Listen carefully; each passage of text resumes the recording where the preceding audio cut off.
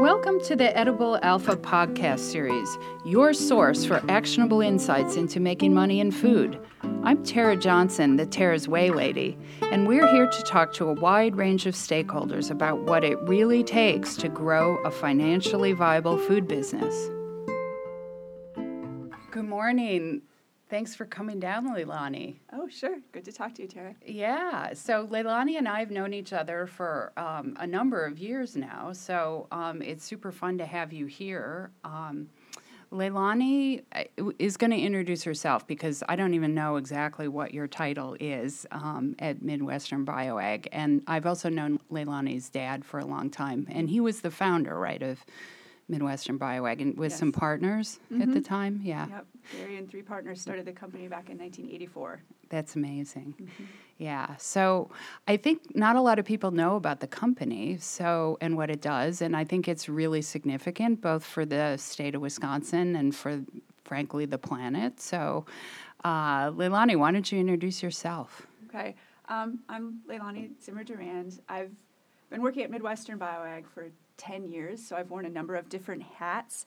I was originally hired to be the director of research for the company. We do on-farm demonstration trials, some replicated plots on trials, and we work with universities and other third-party verified research institutions. So I've done that for a while.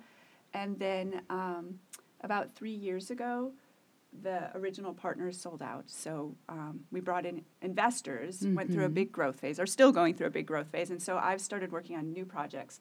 So right now my title is Vice President of Education Initiatives. I'm in the business development team. And so we're just out there looking at new projects and new growth, and that's where my focus is right now. That's fantastic. And your dad wrote, with your help, I think, a series of books called The Biological Farmer, right? Yes. His initial book was The Biological Farmer, Okay. which he wrote in 1999. Okay. And then I wrote a book with him in 2009 called Advancing Biological Farming. Okay. And he travels and speaks all the time. He's a very charismatic, dynamic speaker. And all of his speeches are recorded. So I sat down and listened to about 5 years' worth of speeches and took all of the most interesting stories and most educational points and turned those into a book.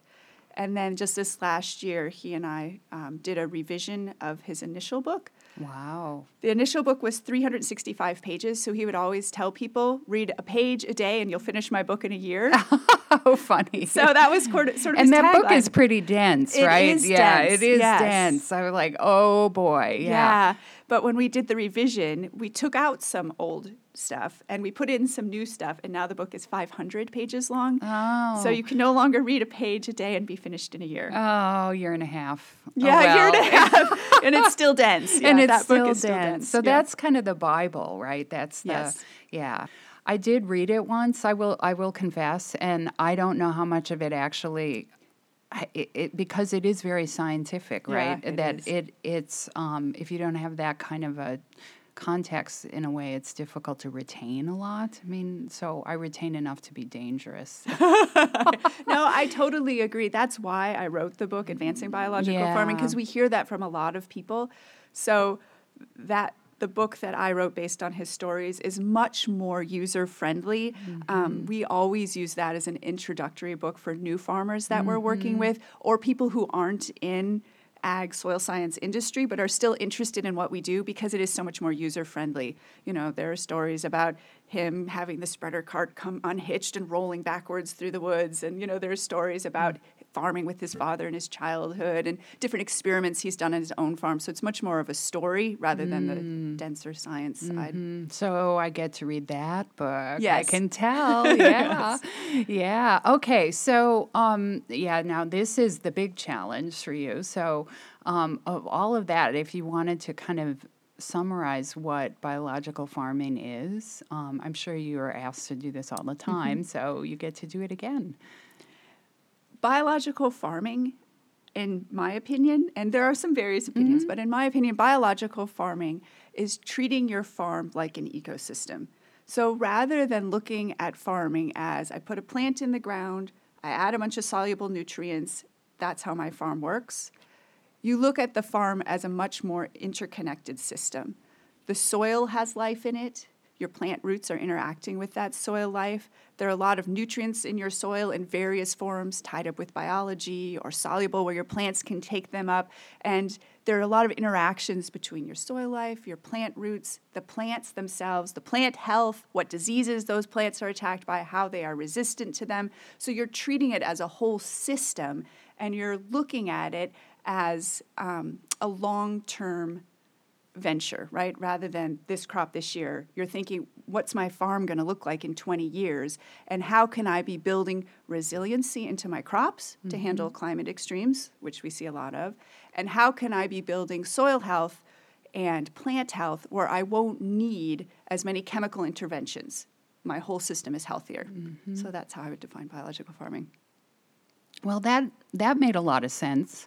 I think about my yard that way sometimes. So sometimes I think that when in agriculture we talk about stuff as it's related to large-scale agriculture, but there are a lot of applications to a lot of this thought, I think, to gardeners, and I think gardeners are amazing forces for bringing things into the world, actually. So, okay, so now we know what biological farming is. So now tell me what Midwestern BioAg is. Midwestern BioAg is a company that provides farmers with advice and with resources, fertilizers, a few crop protection things, mostly inputs to help that farm to be that more biological, sustainable, functioning farm system. So we train all of our new consultants when they come in. They go through a pretty intensive 6-week training course. Even if they have a degree in agronomy, we want them to sit down and start thinking a little bit more about the interconnectedness part of the farm. Obviously, we sell products, so we also teach them a lot about the products we sell, but also how those products are a little bit of a different take on what a farmer might normally hear from their co-op or their university extension advisor. So we focus a lot on how our products help support that healthy farming system. And also, every farmer is a business, right? So how those products help that farmer's bottom line, right? How are we going to help them achieve soil and plant health? How are we going to help them move towards greater profitability on their farm?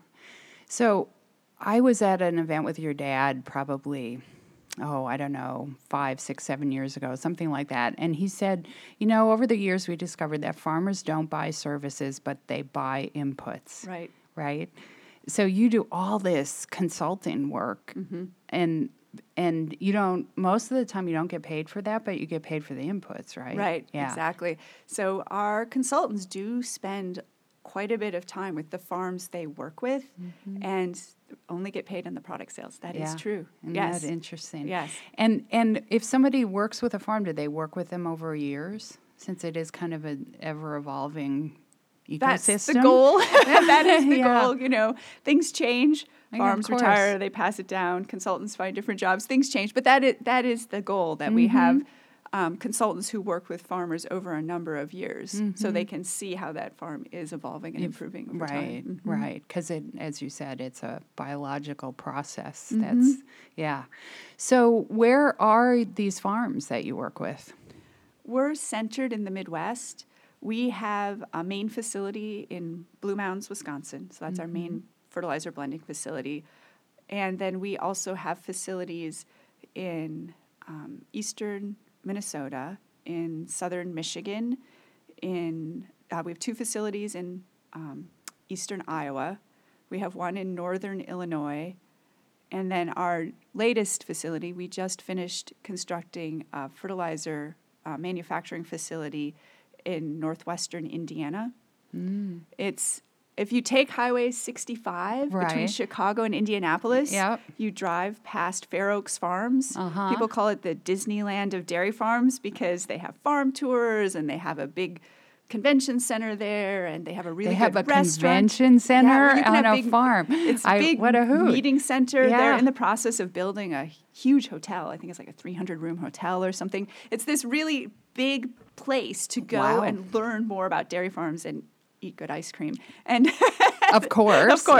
Yes. And they have a lot of cows there. So they have a digester. Right? Farmers are always thinking about nutrient management. Sure.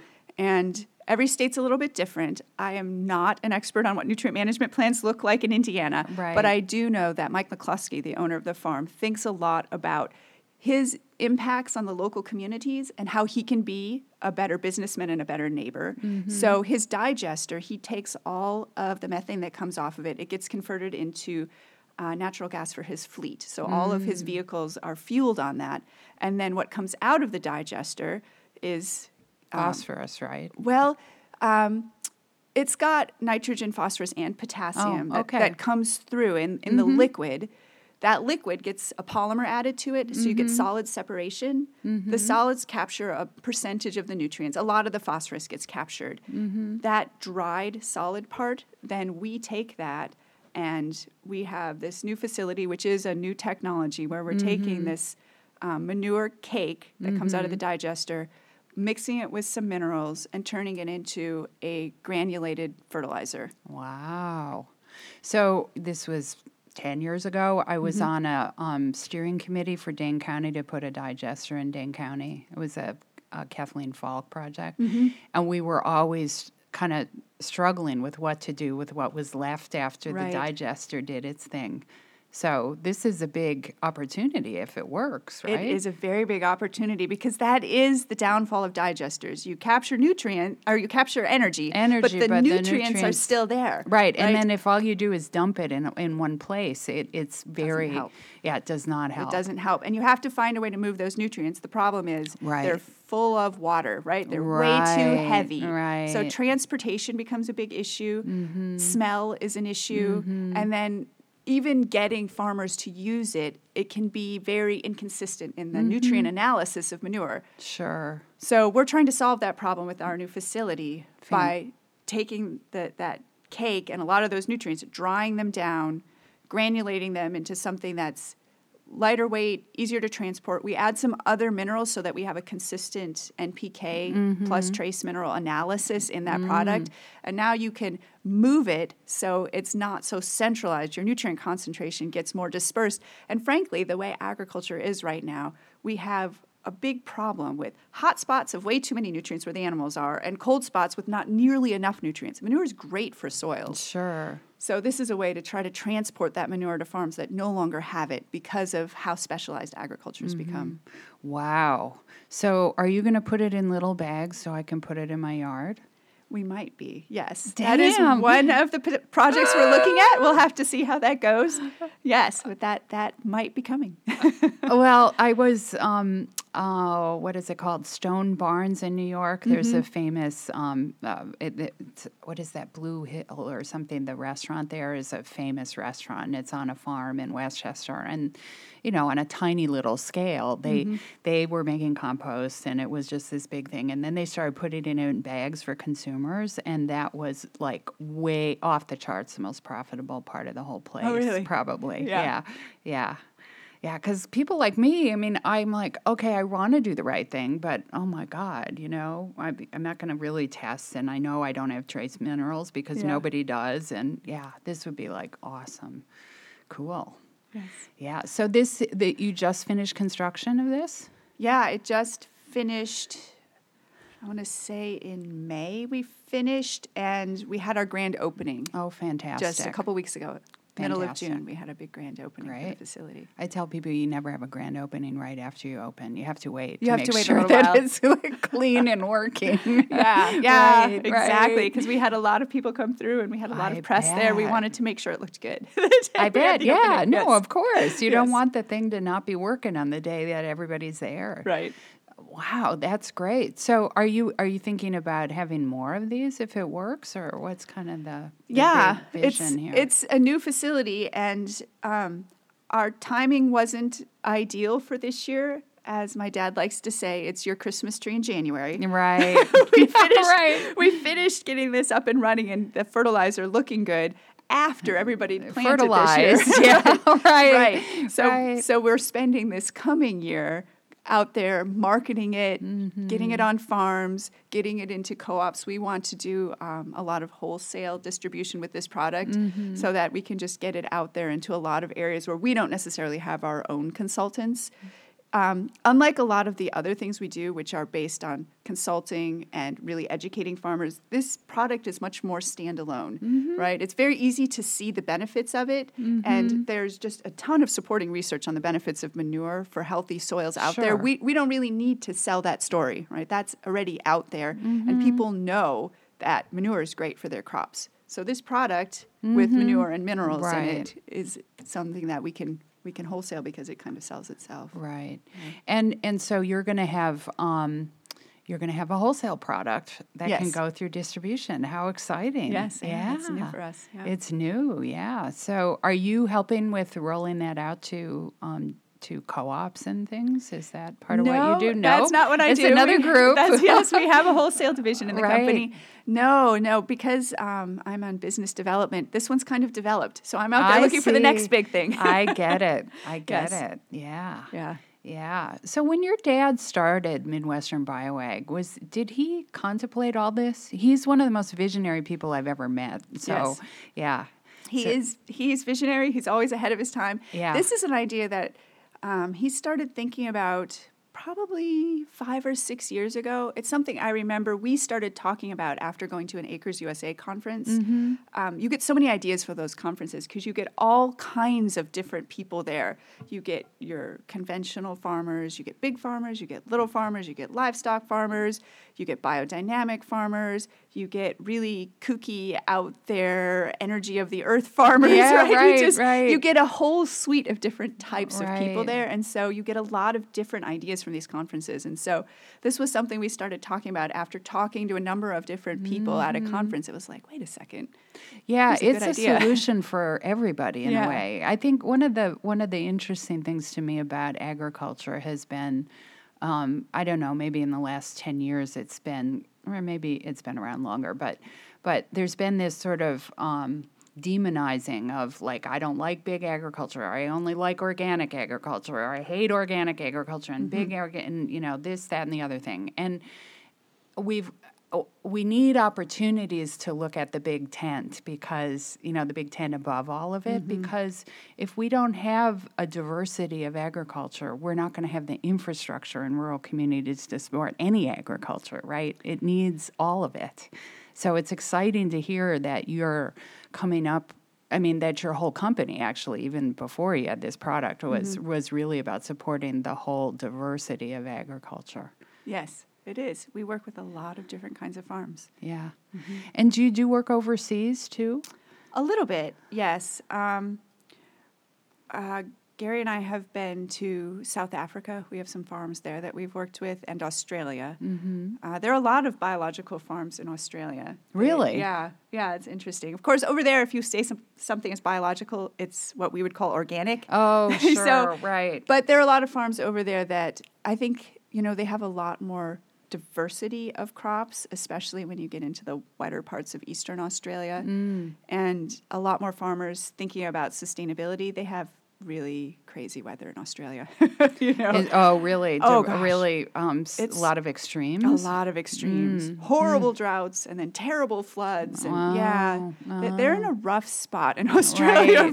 So they think a lot about resiliency. I see. So we have a lot of interest in a lot of farms we've worked with in Australia. And then we have a new project right now going in the UK and Poland with some farms that are really looking at long-term sustainability. Poland's just an interesting story because it got very collectivized after World War II. And then as that shifted over, a lot of those collective farms just got bought out by huge management companies. Interesting. Yeah. So now they're starting to look at, okay, this is how we farmed very conventionally over the last 40 years or so. Let's start thinking maybe a little differently. Let's start maybe thinking about what consumers are interested in. Because over there, just like in the States, consumers want to know about those farms. They want to know how people are growing things. They want to feel a connection to the farms, and they want to know those farmers are doing the right thing. So I think I'm trying to remember I think it was Gary who said something, again, this was probably 5 years ago, but he said something to me about how you guys were starting to work with the potato growers in Michigan. Am I right about that? Yes. So that, to me, that's just an interesting story, right? I mean, you guys came out of dairy, right? Right. And so what about potatoes? Yeah, potatoes are an interesting crop. Anything that grows right there in the soil that you're going to eat that's in the soil has the potential to get attacked by a lot of diseases. I Right? see, Any yeah. root crops are tricky. And so, a lot of conventional potato growers use a lot of chemicals, right? Fungicide applications are really common. A lot of them put on, before they'll plant potatoes, they put on what we would call Pre-treatments, right? pre-treatments, kilicides, right? They're Right, killing just right. about everything because there are good guys in the soil, but there are a lot of pathogens. So potatoes are tricky. So potato growers, it's a high value crop. And they really have to think about how they can make sure that that crop is healthy. So not only they get that good yield they want, but they can store it. Because when you harvest the right. potatoes isn't when you eat them all, right? You have to store Right. potatoes for like 11 months before you get that next crop in. So we've done a lot of work with different solutions for potato growers. Our solutions start with the soil. So we're looking at ways to make those soils healthy, to try to tip the balance in favor of the beneficial microbes. And we've had a lot of success. A couple of the big potato growers we work with in Michigan have been I don't know what you would call it. They sell to Frito-Lay, and Frito-Lay is very concerned with quality. Yeah, So of Frito-Lay course. has told them over a couple of years that they are the best quality potatoes of all of the Frito-Lay in that region. So the Interesting. growers we work with over there really, really like the solutions we have for them. Yeah. And over time, it sounds like their cost of production will go down, right? Because they have to apply fewer fungicides and chemicals, right? Potentially, I don't know. Yeah. Potato growers tend to keep a lot of their information very close to the chest, Yeah, so we I don't get really it. know. You would think so. I don't know what they're spending on Right, fungicides, and I don't right. know what that balance would be for what we're offering. But the solution we're offering is definitely less chemical intensive, Right. which is always a good seller for a grower who's marketing to consumers, right? Sure. Consumers want to know that their food is healthy. Right. Right. Yeah, we just hired a new agronomist who is in central Michigan, and he's been working in the potato world for a while. He just started 2 weeks ago. But good. Yeah. So one of his big projects is to help us grow our business with potato growers and to really look at what we have been doing, the successes we've had, and how we can help even move that forward. Looking at more, biological, Sure. less chemical solutions for potato growers to help with yield and quality. Sure. Yeah. So I also remember a time when your dad told me that he said, when we started working, it's like the story of any entrepreneur, right? When you start, you're kind of so glad you get any business at all, right? So you're in this phase where like, oh my God, somebody actually called, and then, and he said, in the beginning, we worked with a lot of very small farms, and now we're working with some of the biggest farms in the country. So that has to be what an incredible experience. And it sounds like you've been a big part of that over the last 10 years.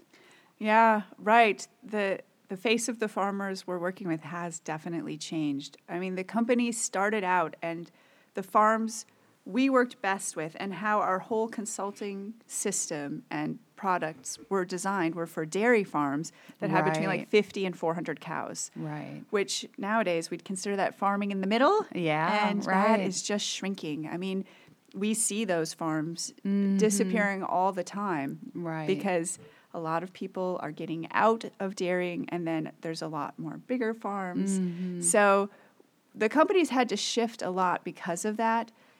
And we've had to learn how to work with those bigger farmers because that is what you see. And a farmer who is farming for his own family thinks about it very differently than a farmer who's a businessman and is running tens of thousands of acres. Sure. So there's definitely been an adjustment. Yeah, I bet.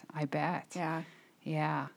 So it's an incredible success story to me. My experience when I go to technology conferences and things in the state, we do a lot of software and biotech in this state. We also do a lot of agriculture, but agriculture isn't at any of those events. And I'm not sure why. Like, do you consider yourself a technology company? We have unique algorithms that we've developed for working with farmers, for looking at their soils and coming up with a prescription for them, for balancing the soils themselves and for feeding their crops for optimum health and yields. But we don't really consider that a technology. Now, our new facility down in Indiana very much is a new technology. And that's not so much on the direct-to-farmer side, that's on the development of a product side. It is a new technology, but at the same time, I think of a technology conference as being computers. So Yeah, I don't know, isn't we that don't really funny? think, we don't Yeah. really think we'd relate to that. Yeah. Yeah. And what I think is interesting about it is that the technology people that they go agriculture up until this year. So what has changed this year is now all of a sudden ag tech is a thing, right?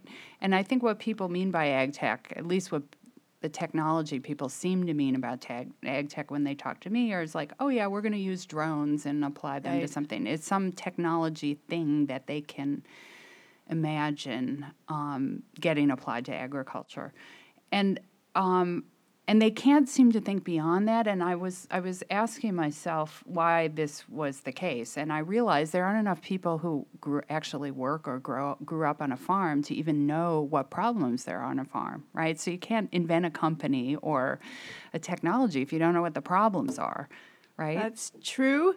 Though, it is interesting. The technology I see, my brother is an organic farmer. And Right, that's right. I would never consider him tech savvy. I mean, he does have a computer Oh, good. and he has a cell phone and he knows how to text. That's the only way to get a hold of him Right. is by texting. And how big is his farm? He's farming about 1,400 acres. Okay, so he's not a little He's farmer. not no, he's big, especially considering he's an organic farm. Right, that's And- huge, And yeah. organic is different because of the way you do weed control. So it's more labor intensive. 1,400 acres of organic is a big farm. It's a big farm. But he has adopted a new technology for his farm this year. He went out and got an RTX system. What is an RTX An system? RTX system is basically GPS technology for his tractor. So he goes out and he maps a field, and then he links that to the computer system in his tractor. And so when he plants, he knows within, inch or so accuracy exactly where those plants are. Then when he goes back and he's cultivating out weeds, right? Organic, you don't use herbicides to kill weeds. You have to go back out there with mechanical control. He knows exactly where his plant rows are. So now he can hook up that weed cultivator to this RTX system. And with precision technology, he can get the weeds out with a lot less loss of plants, right? In the old days, Right, which were right. even 2 years ago, right? You had to be driving the tractor and kind of looking behind you to make sure that cultivator was right in line and wasn't hitting any of your Right. plants, and you're really getting all the weeds and none of your crop. Now, with this new technology, it makes weed control a lot easier because the equipment can work much more precision. And I expect we're going to be seeing a lot of advances in that area, even for farmers that aren't organic. Of course. Yeah, that benefits everybody. It does. And just drive around the countryside this year. I was really surprised. I went to pick up a friend who had a farm way out there somewhere, northeastern Dane County.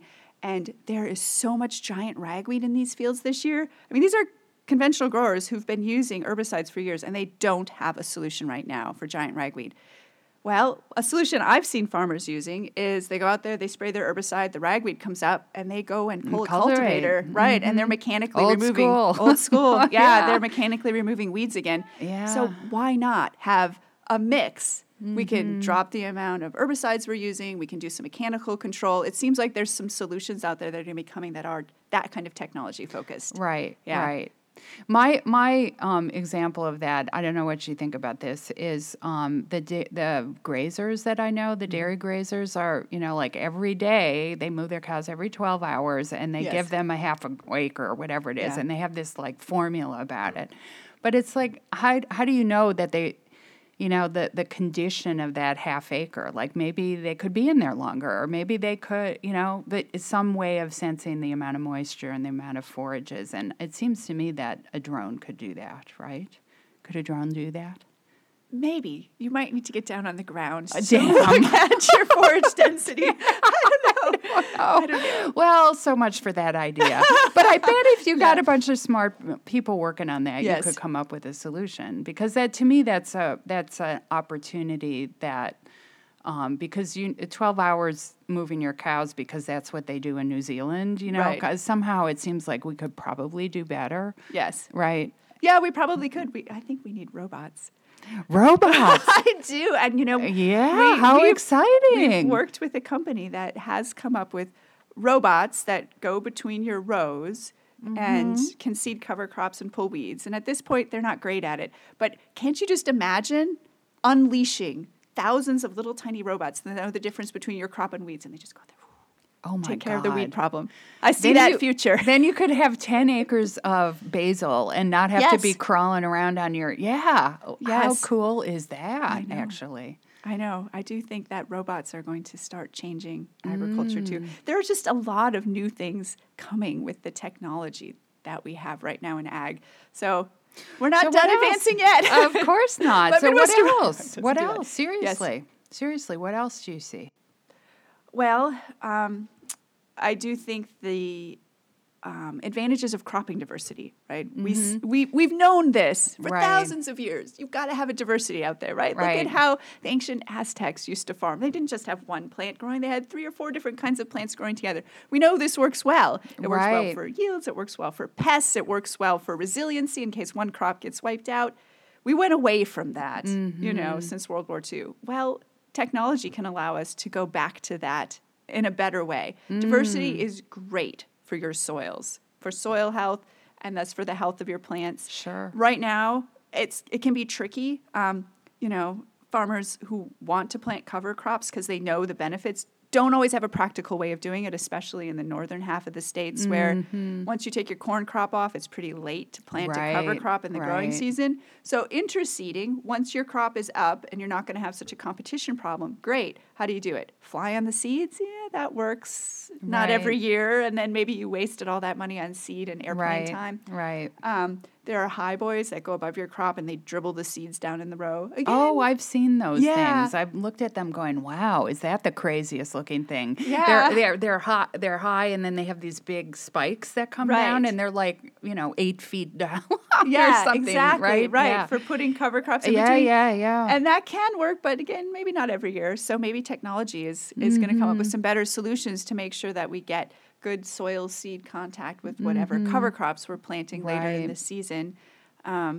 Shading is another problem. My dad actually had the idea that you come in you wait till your corn's getting pretty big, maybe tassel, and you come in and you shave off some of the leaves of your corn crop in the row so that there's more sun for your cover crop to grow. Oh, interesting. How that impacts yield potential of your crop, I don't know. You're losing some It's one of those photosynthetic space. ideas. Yeah. Yeah. Well, So- but some science, what I love the idea of getting a bunch of engineering students around the country, like working on ideas Yeah. like that, because they work on ideas for solar cars, or they Right. do these contests, right? So, but we don't have the good problems, as I call them, or opportunities, right, for technological application to agriculture.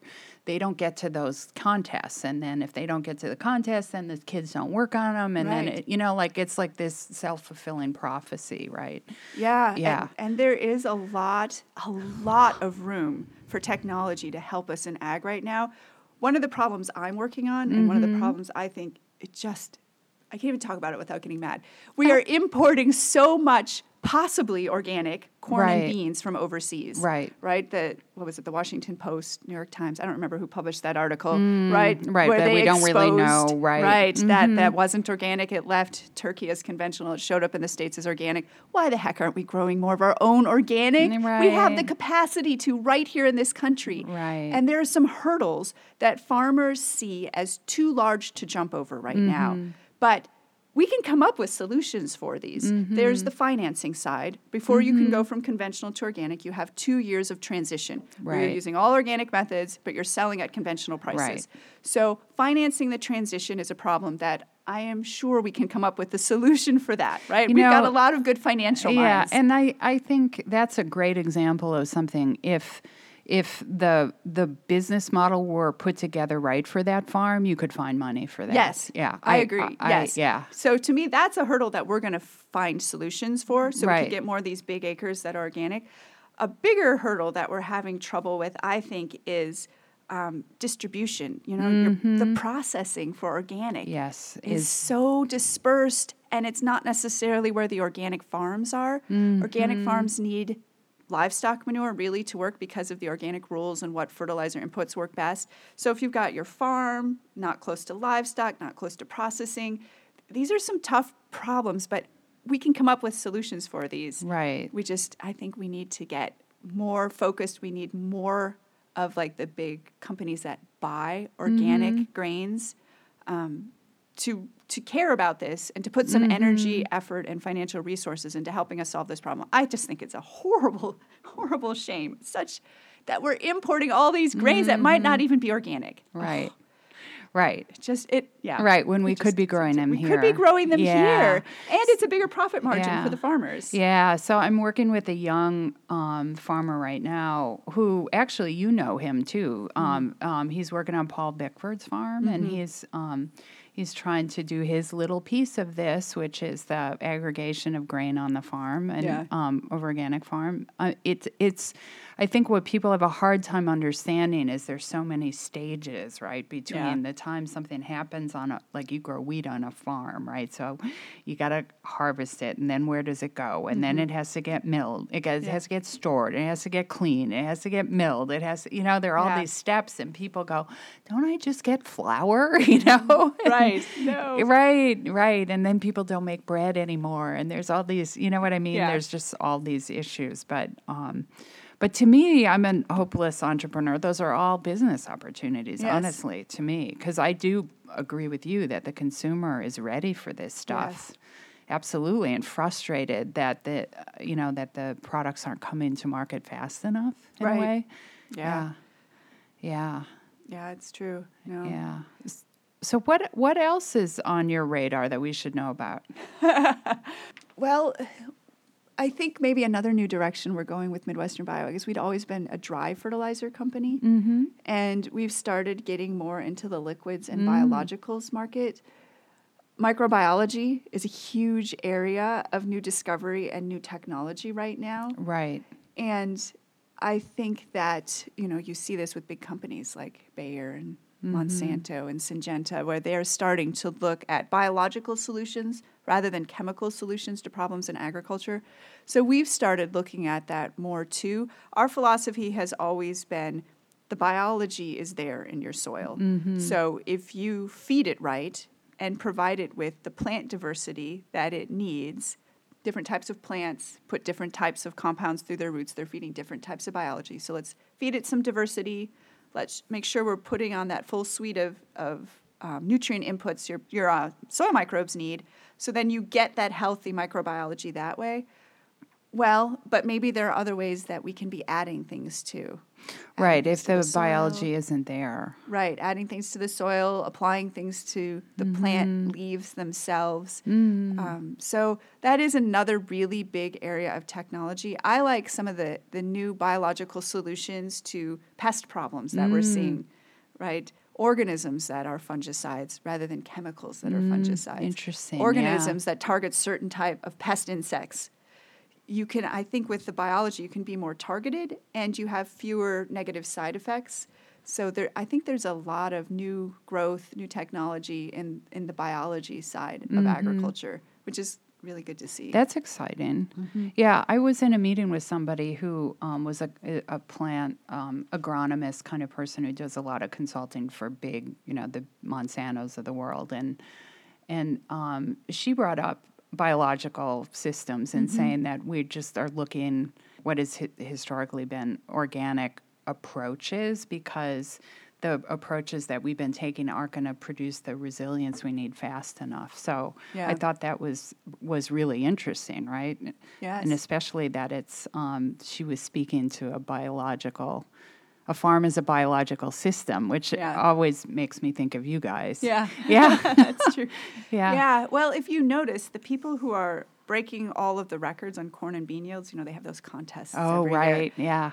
they don't just apply the NP and K that you would normally find, Interesting. right, for sale in your region, right? They are going out there and they're applying the right amounts of trace minerals. They're applying biologicals. They're going in foliar feeding their plants. They are doing all these other things to get those record-breaking yields. So it shows that what we've been doing isn't going to get us to those record-breaking yields. You know, you have to think differently, and a big part of that is the biology and biologicals rather than just chemical solutions. Cool. Yeah. Cool. So have we missed anything?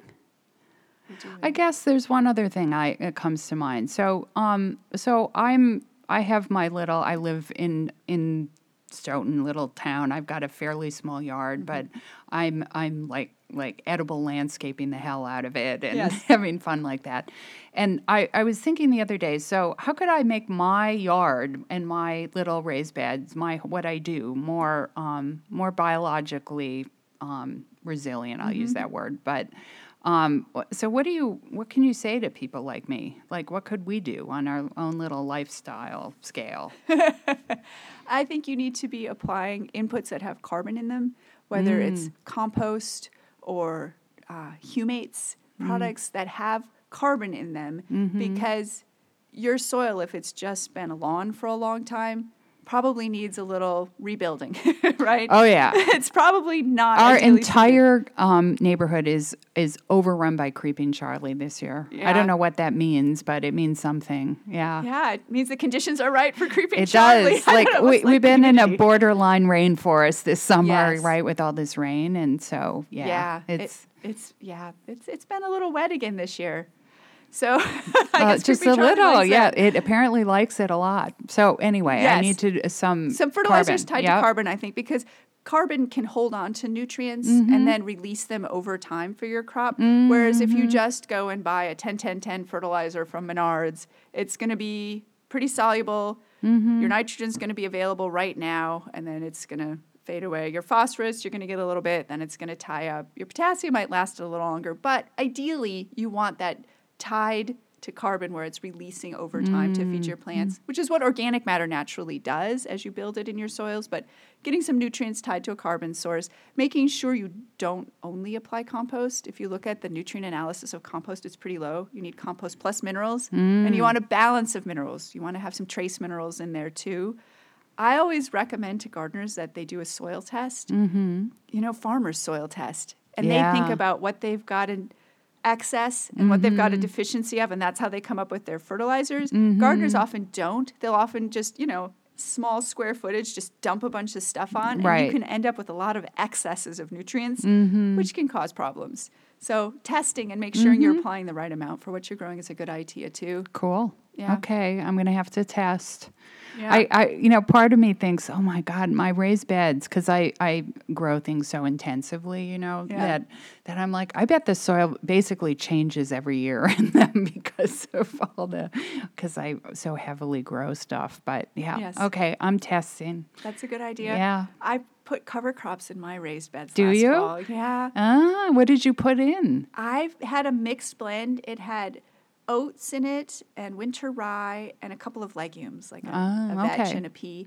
And last fall it was warm until the middle of November. Right. So I was taking pictures of my raised beds in early November, like, look at this great cover crop I have. It was so exciting. I know that's a little nerdy, but I was very excited with my cover crop. I bet. And then, of course, when it freezes, most of it dies. Right. And then the spring, the rye comes back, which is good. Then you just work that back in and plant your crop. So you've got like a little mini biological system in your raised bed. Okay. Well, I'm going to have to do that. Last year I had arugula in November in my raised bed. It was ridiculous because we didn't have a hard frost. I know. Yeah. It was such a late fall. You just got to wonder what's going to happen this year. I know. I don't know. Well, I don't know. We might all float away. Oh my God. I think we've gotten 12 inches of rain this month or something. Have we really? Yeah. We got 6 inches at my house this last week. Oh my goodness. It's crazy. We live on a hill in a little neighborhood where, then there's the bottom of the hill and all the sidewalks are soaked because everybody's sump pumps are just going off at the bottom of the hill. Oh, boy. I bet. Yeah, I bet. It's an outrageous amount of rain. Yeah. I told my brother I think he could probably safely plant rice on part of his farm. Oh, really? Because it's lowland by the creek. Yeah. So why not grow some organic rice in Wisconsin? Right. What the heck? At least this year. Yeah. Well, last year, too, was really wet. Yeah. Driving around the tobacco fields and things outside of Stoughton, they're just like water, right? Standing water. So. Yeah, there's going to be a lot of crop losses. Yeah. Well, this has been fantastic. Thank you so much. You are such a visionary. You're like your dad, incredible gift to the state and to the industry, and keep up the awesome work you do. Well, thank you, Tara. Yep. Thanks for listening. You can get more podcasts by subscribing on iTunes or your favorite podcast app. And you can learn more about Edible Alpha by visiting our website at ediblealpha.org.